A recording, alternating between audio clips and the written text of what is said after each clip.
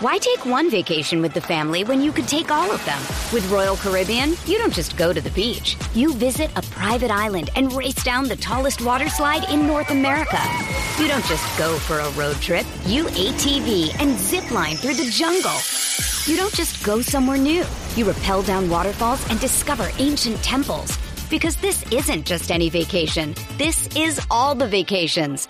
Come seek the Royal Caribbean. Ships Registry, Bahamas.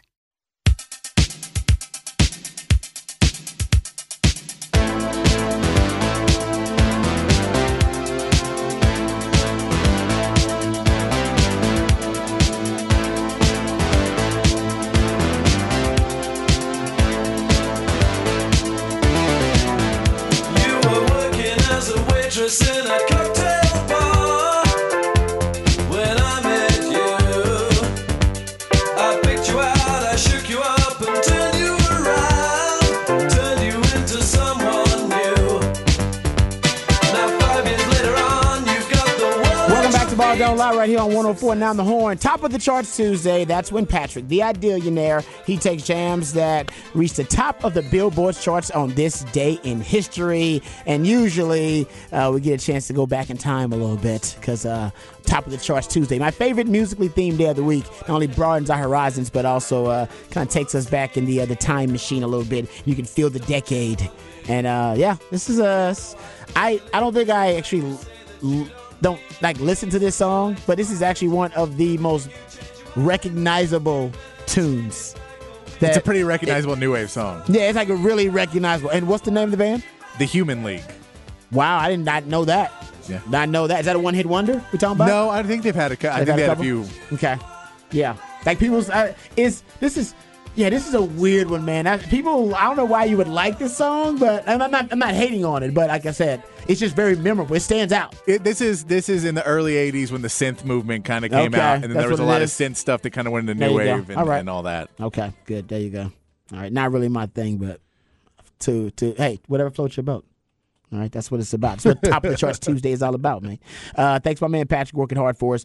There are a couple of stories that we want to get to. We want to hear some sound from CDC, the athletic director at Texas. He went on with Bobby Burton on Inside Texas. Really good piece. Go check it out. It's like a 45-minute interview, so we won't play all of that. We'll play some of the snippets from it, some of the highlights from it, but it was really good. Go check it out for yourself over there at Inside Texas. So we'll get into that.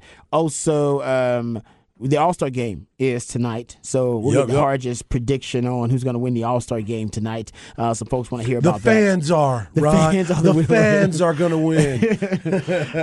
So we'll get into that a little bit later on, too. And also, we didn't really talk about it yet. We talked about Pat Fitzgerald being ousted there at Northwestern because of the hazing scandal, and the president, pretty much revisiting the suspension. And after revisiting, he decided he was going to part ways with Pat Fitzgerald, the head coach who had been there for 17 years, I believe, over the details from the hazing scandal, which, by the way, are extremely disturbing.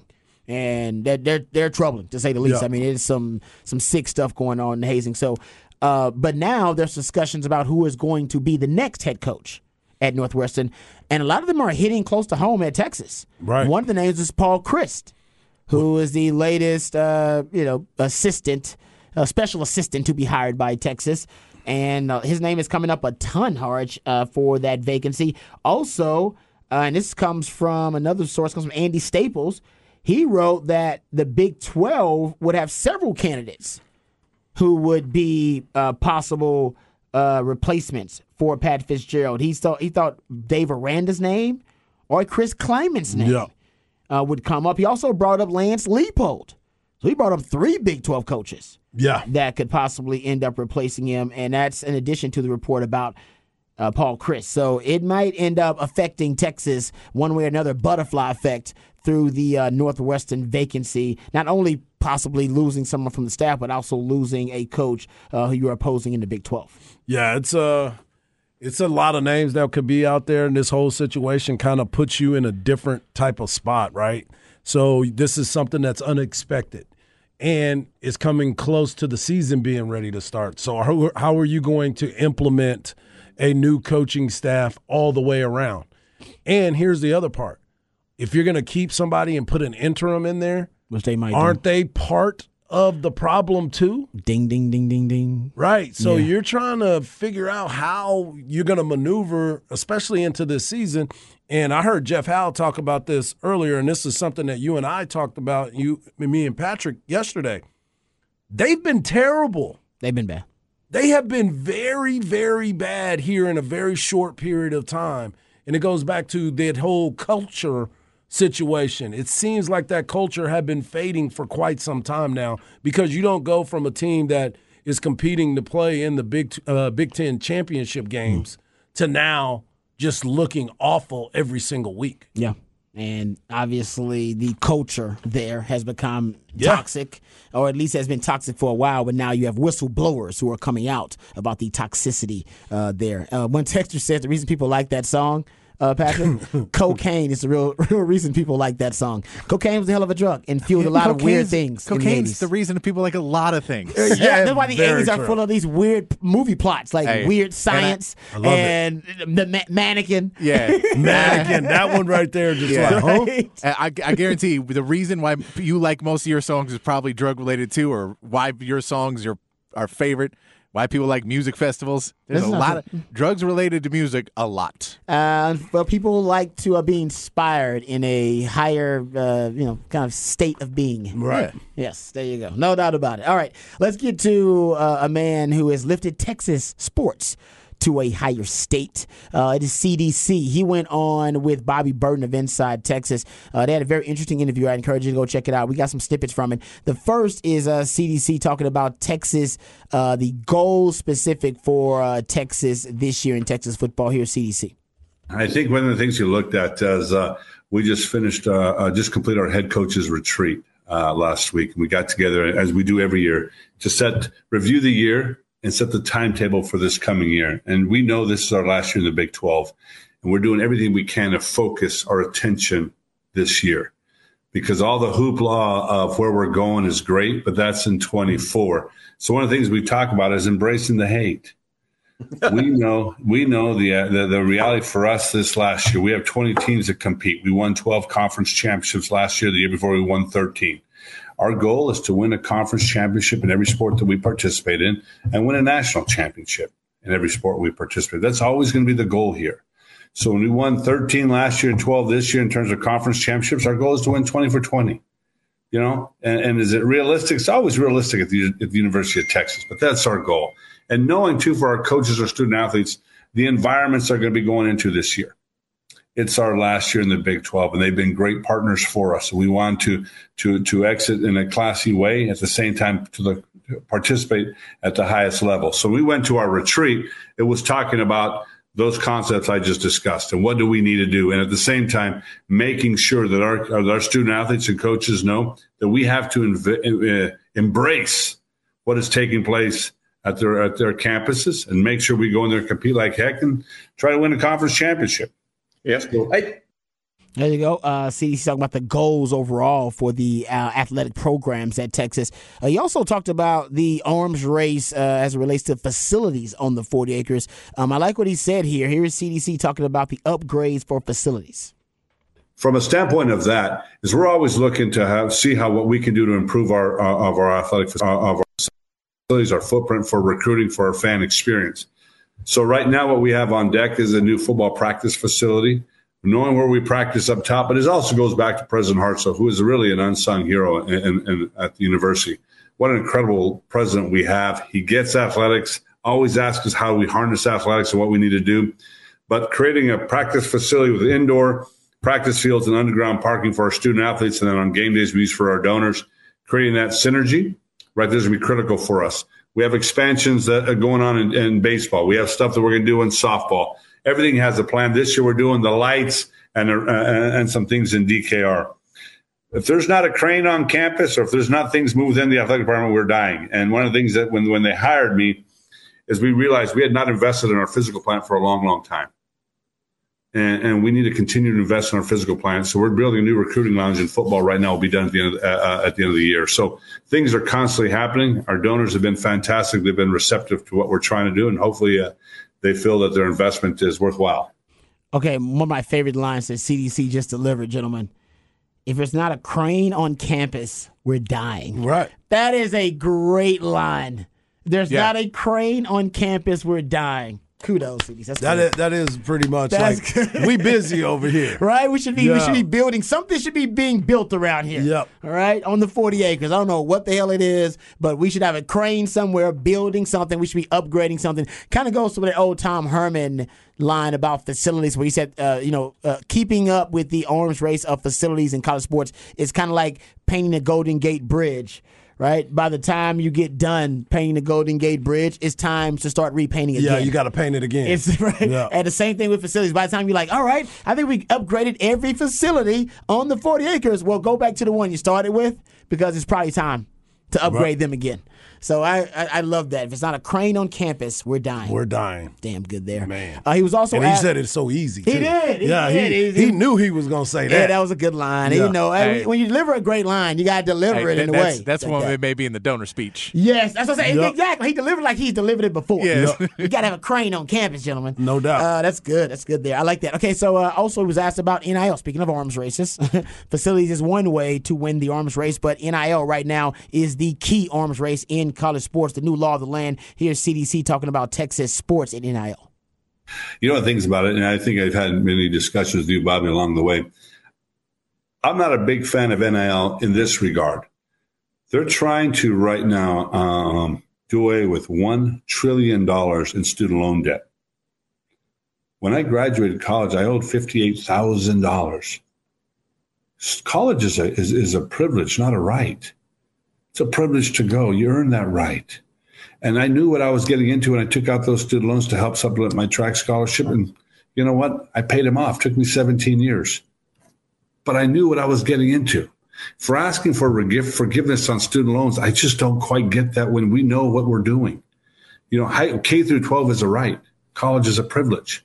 And we give more scholarships away for free than any other entity in the country outside the GI Bill. And they're trying to do away with that and talk about name, image, and likeness and say, hey, here comes the money, when forever we've been asking donors and fans to support scholarships for young people to get an education to change their life. But once they passed the rule of NIL, I said, guys, we got to get in that game.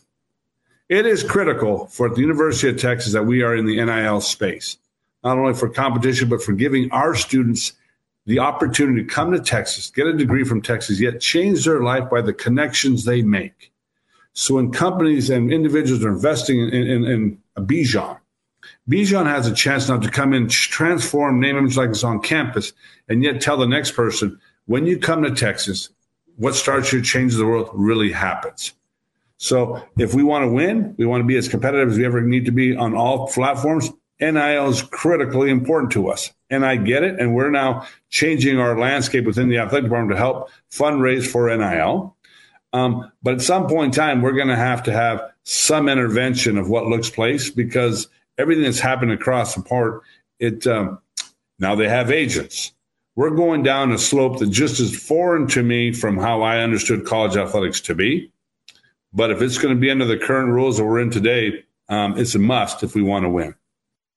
Yeah, so he's basically saying I don't really like the NIL, the current framework of the NIL structure, but I know that in order for Texas to be successful, they have to be one of the leaders in this area. And what did you say? Some of the people from the Texas One Fund, they want to be the NIL leaders. Yeah, they do. They want to be the capital of the basic NIL capital of college sports. Yeah, no is what doubt. Texas wants to be. And by the way, right now they are. Shannon Terry, who works over in On3, one of the founders of On3, said no collectives are more aggressive during this recruiting cycle than Texas Longhorns. This is 100% the right move. So he's talking about Open Door, says Texas has the most NIL compensation of any college sports program in the country, and they study it. They're probably one of the leading authorities on the NIL transactions all across the country and all the different collectives across the country. So they say Texas is leading the way, but it's a race, and the race is far from over. So yeah, Texas can be overtaken or fall behind at any time, and they got to make sure that does not happen.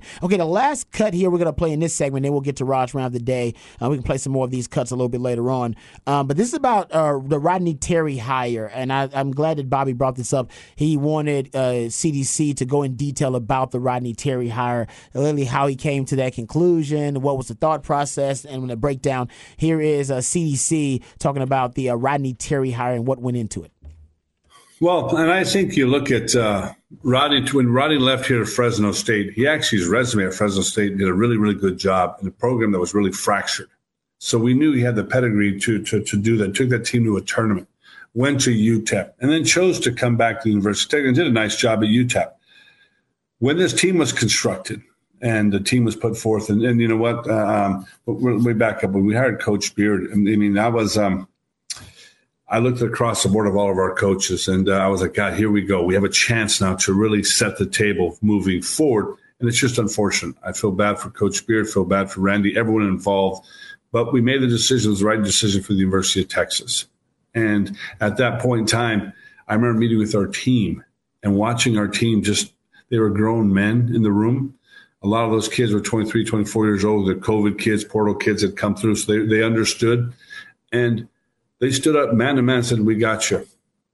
And watching Rodney under the most adverse situations possible, I handed him the whistle and I said, Rodney, go earn this job. Nothing will be given to you. Go earn it. That night against Rice, I was like, ooh, pretty shaky. I was like, God bless America. This is crazy. But watching every single step of the way, how the team responded, how he coached, how he communicated, I knew right then and there, if given the opportunity at this place, he could do something special. And a lot of times you go, boy, he had a run. She's just a magical run. You got to do it. And I agree with that to a certain extent. He had a magical run.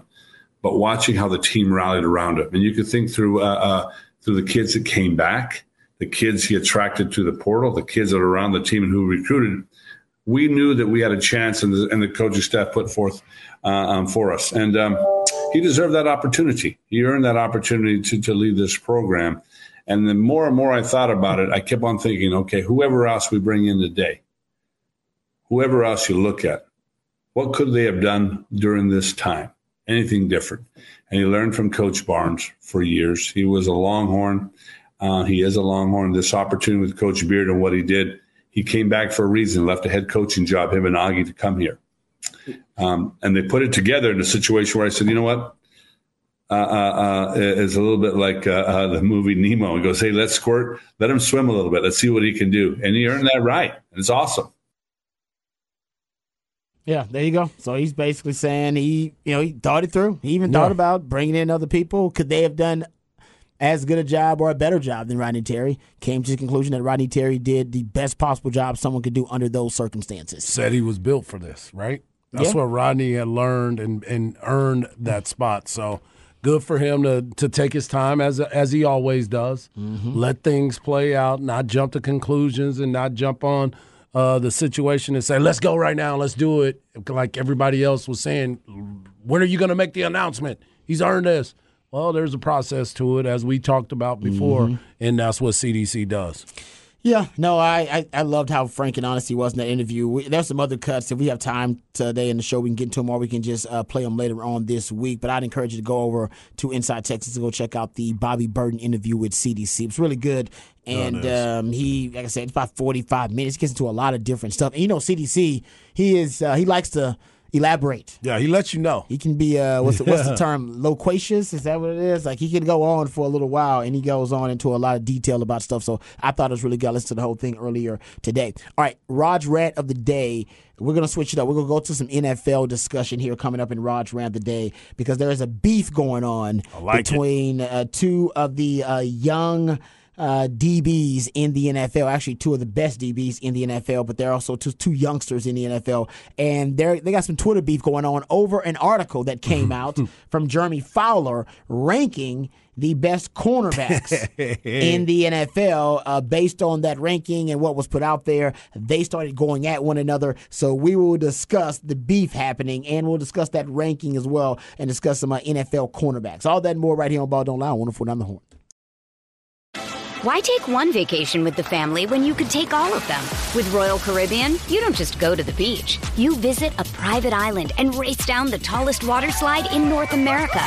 You don't just go for a road trip. You ATV and zip line through the jungle. You don't just go somewhere new. You rappel down waterfalls and discover ancient temples. Because this isn't just any vacation. This is all the vacations. Come seek the Royal Caribbean. Ships Registry, Bahamas. I'm as mad as hell, and I'm not gonna take this anymore! Find out what happens when people stop being polite and start getting real. You ain't keeping it right! My God! Okay, it's happening. Everybody stay calm. Oh, you've done it now. It's time for Rod's Rant of the Day. Hold on to your butts. All right, welcome back to Ball Don't Lie right here on 104.9 The Horn.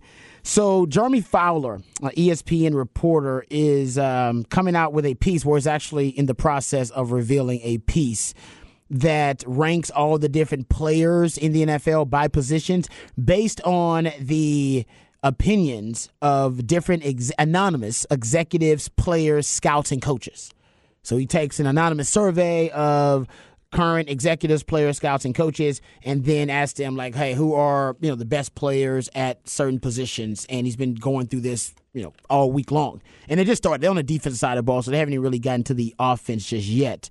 So they're on cornerbacks today, and already kind of started up a bit of an ish storm, if you will, because apparently Asante Samuel and Sauce Gardner, they got into it over this ranking. So the way it started, from what I can gather, Asante Samuel's the one who really kind of started this thing because he pointed out, or at least his opinion, was that after seeing the list, he quote tweeted and said, "The New York media will take your career to another level."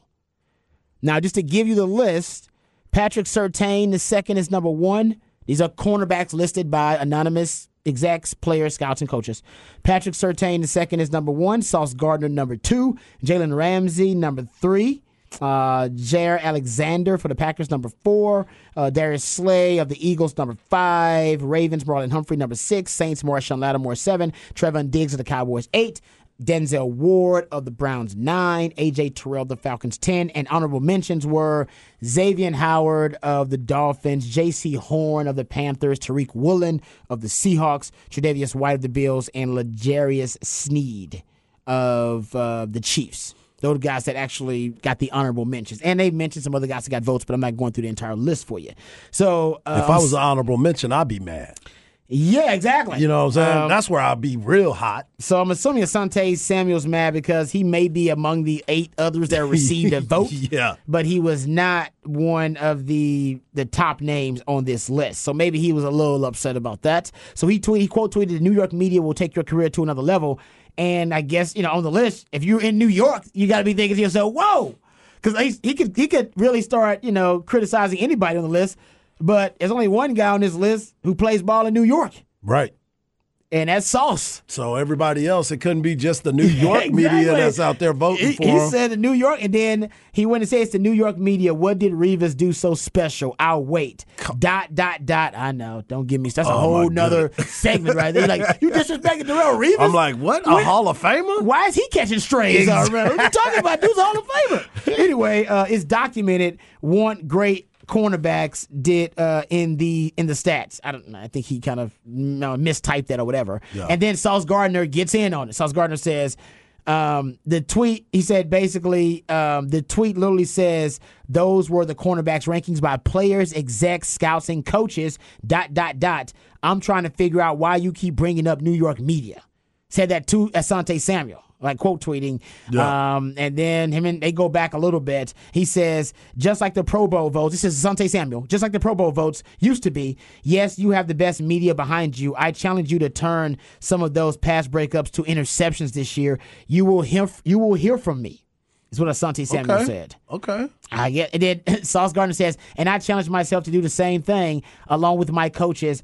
I don't need you challenging me to do nothing after all this subtweeting you've been doing when you could have just hit me privately like all the other OGs do. Safety, bro. And he also went on to say, damn, you've been on my ish hella lately. You got to relax. Me personally, I never been the hating type. So, yeah, I mean, this is interesting, too, because I went and looked at the list, and these are some of the things that you and I have talked about. When you start looking at some of the other guys that got votes that aren't on the honorable mention, Stephon Gilmore, James Bradbury, I think is a good cornerback. J.C. Jackson, I think is a good cornerback. Yeah. Travarius Ward, I think he's a good cornerback. Tre'Davious? Yeah. Travarius Travarius from the 49ers. Yeah, okay. I think he's a good defensive back, but he's not even on this list. Yeah. No, so, you can move it, yeah. He's ranked by executives, players, scouts, and coaches. So, Yeah. it's got some respectability. Everybody No can't doubt. be on the list to be the best cornerbacks. If you ain't one of the best, you just ain't one of the best. And you can get butthurt about that, but like I said, the list is the list. Exactly. It is what it is. And you can intertwine them any way you want to because there's some players that are better. If I'm Trayvon Diggs, I'm like, why am I 8? You know what I'm saying? You could argue But it's maybe a could list. be a little higher, but I think right now Yeah. Patrick Surtain II and Sauce Gardner. I think Sauce Gardner's on a different level. You're talking about the first rookie to be first team All-Pro as a cornerback since Ronnie Lott did it in 1981. And I'm the one who usually says, shutdown corners are dead in the modern era of the pace and space spread era of football. But I'll admit, he may be the closest thing we got to shut down corner. And I'm going to say this, the youngsters are bringing it back. They are bringing back like great cornerback play. And it talking died, trash, too. It died for a while. Yep. They're scoring and everything is down in the NFL. Only 12 teams this year had a positive scoring differential in 2022. That's the fewest in the 32-team era, and the fewest since 1994 when the salary cap started, and they had 28 teams. Yeah. And if you go look at it, the basically this is one of the lowest scoring eras we've had in a long time. So scoring actually has dipped down, which is not something the NFL likes. Teams are actually scoring around 22 points per game. I think it's around 21.9 points per game, which means, scoring is actually starting to dip a little bit. And the NFL doesn't like that. And I think one of the reasons it's dipping is a lot of different factors that play a role in that. I think the cornerback play, specifically the cornerback play and safety play too. I would just say defensive backs overall. I think it actually is getting better. Yeah. It's experienced a huge upswing. Go look at this list and look how many young defensive backs are on this. This is talking about guys in their third or fourth year in the league. They're still on their rookie contract. You're talking about Patrick Surtain II, Sauce Gardner, A.J. Terrell, Trevon Diggs, L'Jarius Sneed, J.C. Horn. All these guys are on Tariq Woolen. He was a rookie. These guys are on rookie deals, and these guys are making all-pro teams as rookie or second-year cornerbacks. I do believe we are watching football Darwinism. I think this is kind of football Darwinism where it's survival of the fittest. You're watching kind of evolutionary adaptations happening. We've watched for the last decade plus the offenses at the highest levels of football, college and pro, evolve to become almost lethal in their usage of cheat codes and force multipliers, RPOs, mobile quarterbacks, play action pass, up-tempo offenses, pace and space, the quick game, the hybrid spread schemes, the air raid, zone read option. You throw it out there, whatever it is. There have been so many different concepts that can be seen as advantages or advantageous for offenses, and very few of those force multipliers or cheat codes schematically, conceptually, have we seen flourish on the defensive side of the ball. All right, we've seen like the 3 high 3 down defense may be the biggest defensive conceptual leap we've seen in the last 10 years. That's one thing. Offense, we talk about something new every other year, a new concept that's becoming popular and giving offenses an advantage. And I do think since, this has been something that's been the case over, you've had now multiple generations of football players, defenders, who've grown up in this era. Right, they've grown up in a disadvantaged era where all the rules too, are against defenders. All the rules are against the defenders, and now all the schemes are adding up against defenders. So in this kind of this football laboratory, all right, look at this experiment in football Darwinism, survival of the fittest. This evolutionary adaptation has led to defensive backs, this new crop, this new era, new generation of DBs. They're not necessarily shocked, and they're not necessarily exploited as easily by these RPO concepts, the play action pass concepts, and all these cheat codes that I bring up. All right, so when the defenders, when they first had to defend all of these cheat codes that I bring up, they were in darkness. These guys, they grew up in this darkness of defense, right? That's the new era where defense is just in the dark. They have no advantages, and we expect defense to lose. The rules are against the defense. All the concepts that I brought up, they're all against the defense. So at one point, the defense has to adapt. It has to shift. And I do think you've gotten to the point now where all of these defenders, they have been almost, like I said, evolved, almost especially evolved to a really fine-tuned in a fine-tuned way where they are able now to be almost spread babies, where they have in an innate way, they have this built-in almost instinct to defend spread concepts that now we talk about and we like to isolate. But for them, that's just football. Right. Like, that's what they grew up with. Like, for me, I'm like, man, how could I play against an RPO, play action, pass-based offense, space and pace, quick game with a mobile quarterback? All those disadvantages have now actually led to them being more finely tuned defenders. Right.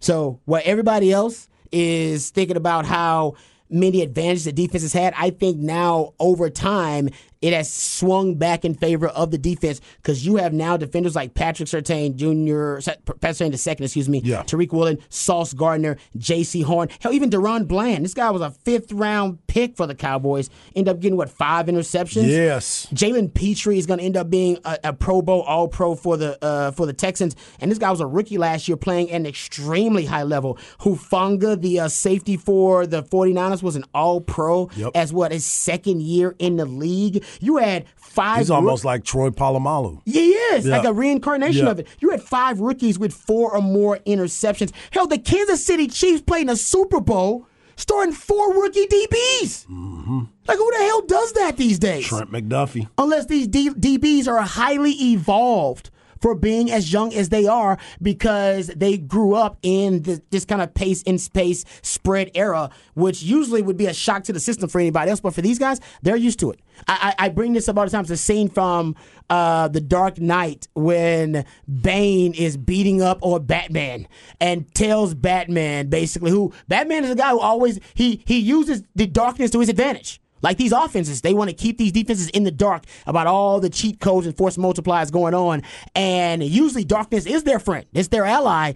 Not with this generation. And not with Bane either. Oh, you think darkness is your ally? You merely adopted the dark. I was born in it. Molded by it. I didn't see the light until I was already a man. By then it was nothing to me but blinding. That's what I like about these young DBs, man. They got no fear. Like, I grew up in a day and age where fear, essentially, I was programmed by it as a defensive back. These young defensive backs are not programmed with fear. Like I said, they grew up in the dark ages of defense. And now coming out of the dark ages of defense, you have some of the best young defensive backs the NFL has seen in decades. Decades. We've never seen a group of DBs this good this early. Like all of them, they come right out. They come right out of the draft, ready to roll. Well, they've also been playing 7-on-7 for so long too. They're used to the passing game a lot quicker than most people are. Yeah. Yep. That's exactly. Someone says, come on, Rod, in my day, we had the T, the I. Yeah, that's what I'm saying. It's a new era of football. This is why and back then, maybe you had defensive linemen and linebackers who were advanced coming out early because they faced so many run-oriented formations, so many power schemes. Now it's the opposite. They're facing so many spread schemes and passing schemes in college that when they come to the NFL, which is now a pass-happy league, they're unafraid. Right. They're unaffected by all the cheat codes being used. As a matter of fact, their highly developed instincts and highly developed traits and skills have been refined through the pace and space and spread era of college. Shout out to Mike Leach and the air raid offense and everything else. So I think I do think, and like I've been saying, you got to give me a better young crop of DBs that's entered the league in the last 20 years. You won't find it. Yeah, it's gonna be very rare. You won't find it. Yeah. No, that's how these guys are really, really. Like I said, Tariq Woolen, the guy's a freak for Seattle. Started as a rookie, ended up with 6 interceptions. Yeah, ended up being a second-team All-Pro. Yeah. When's the time we had from UTSA, by the way? Exactly. When's the time we had a first-team All-Pro and a second-team All-Pro that were rookies at cornerback? Yeah, I don't remember the last time. I don't think there is a time. I don't think it happens. Yeah, exactly. Those guys are legit. So anyway, well, that's my take on the young crop of DBs. They're talking trash to each other, but they've been talking a lot of trash to the wideouts out there, teaching them lessons about this new group of generation of DBs. All right, we come back. We'll get into a little off the record on the other side right here on Ball Don't Lie. 104.9 The Horn.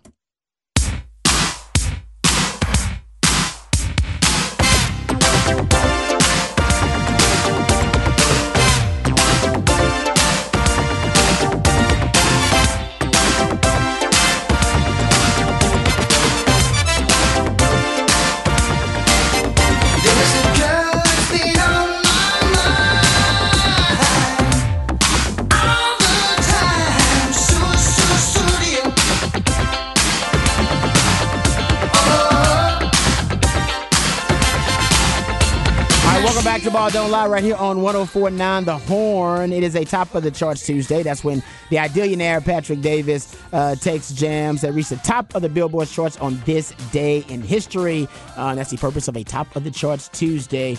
All right, a little off the record stuff here. So apparently Larsa Pippen, she's commenting on MJ's comments about her relationship with Michael Jordan's son, Marcus Jordan. Marcus down. Scottie Pippen's. So apparently she was on.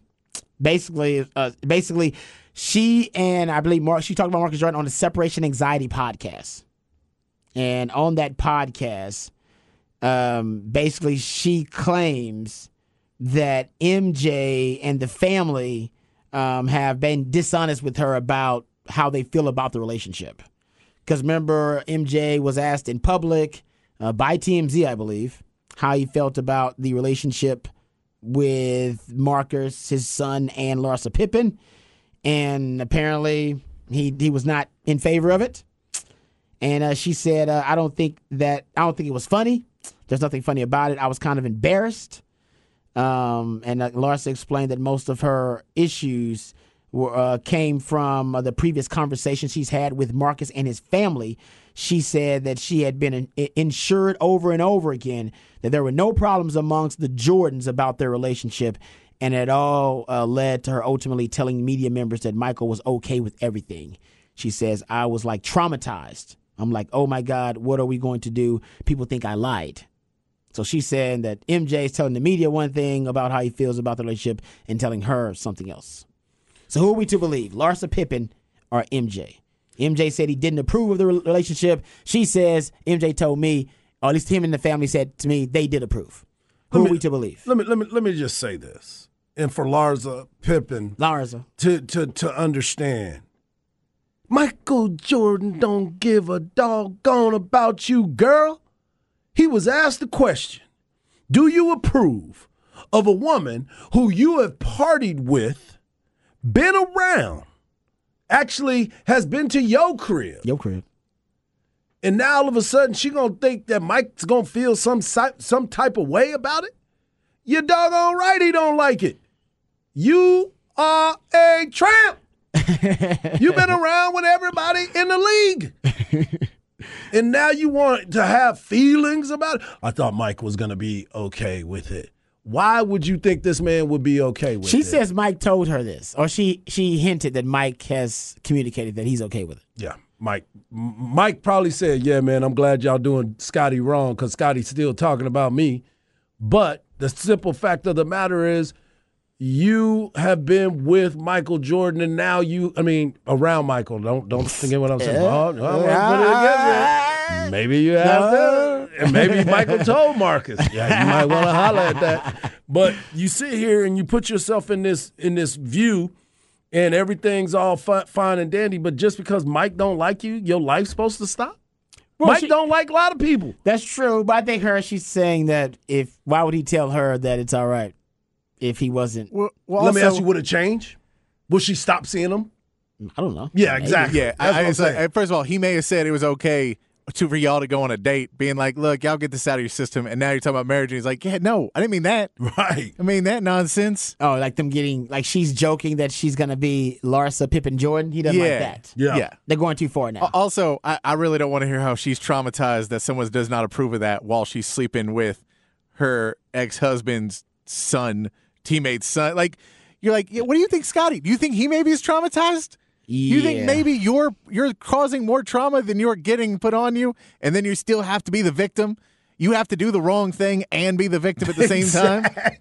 Come on, man. I don't disagree. I think this thing is real, though. Remember I told you guys this last week. I said it's real. I thought it was a bit, and I thought they were, let's getting it on, friends with benefits, right? That kind of thing. Bro, they were doing hookahs out of the tops. You know what I'm saying? Yeah, and he motorboated her in public, and we talked about motorboating somebody in public. You got to have that's true intimacy right there, man. Like, I mean, you don't get to motorboat women in public like that. That's wild. Yeah. And he did it on her birthday. Yep.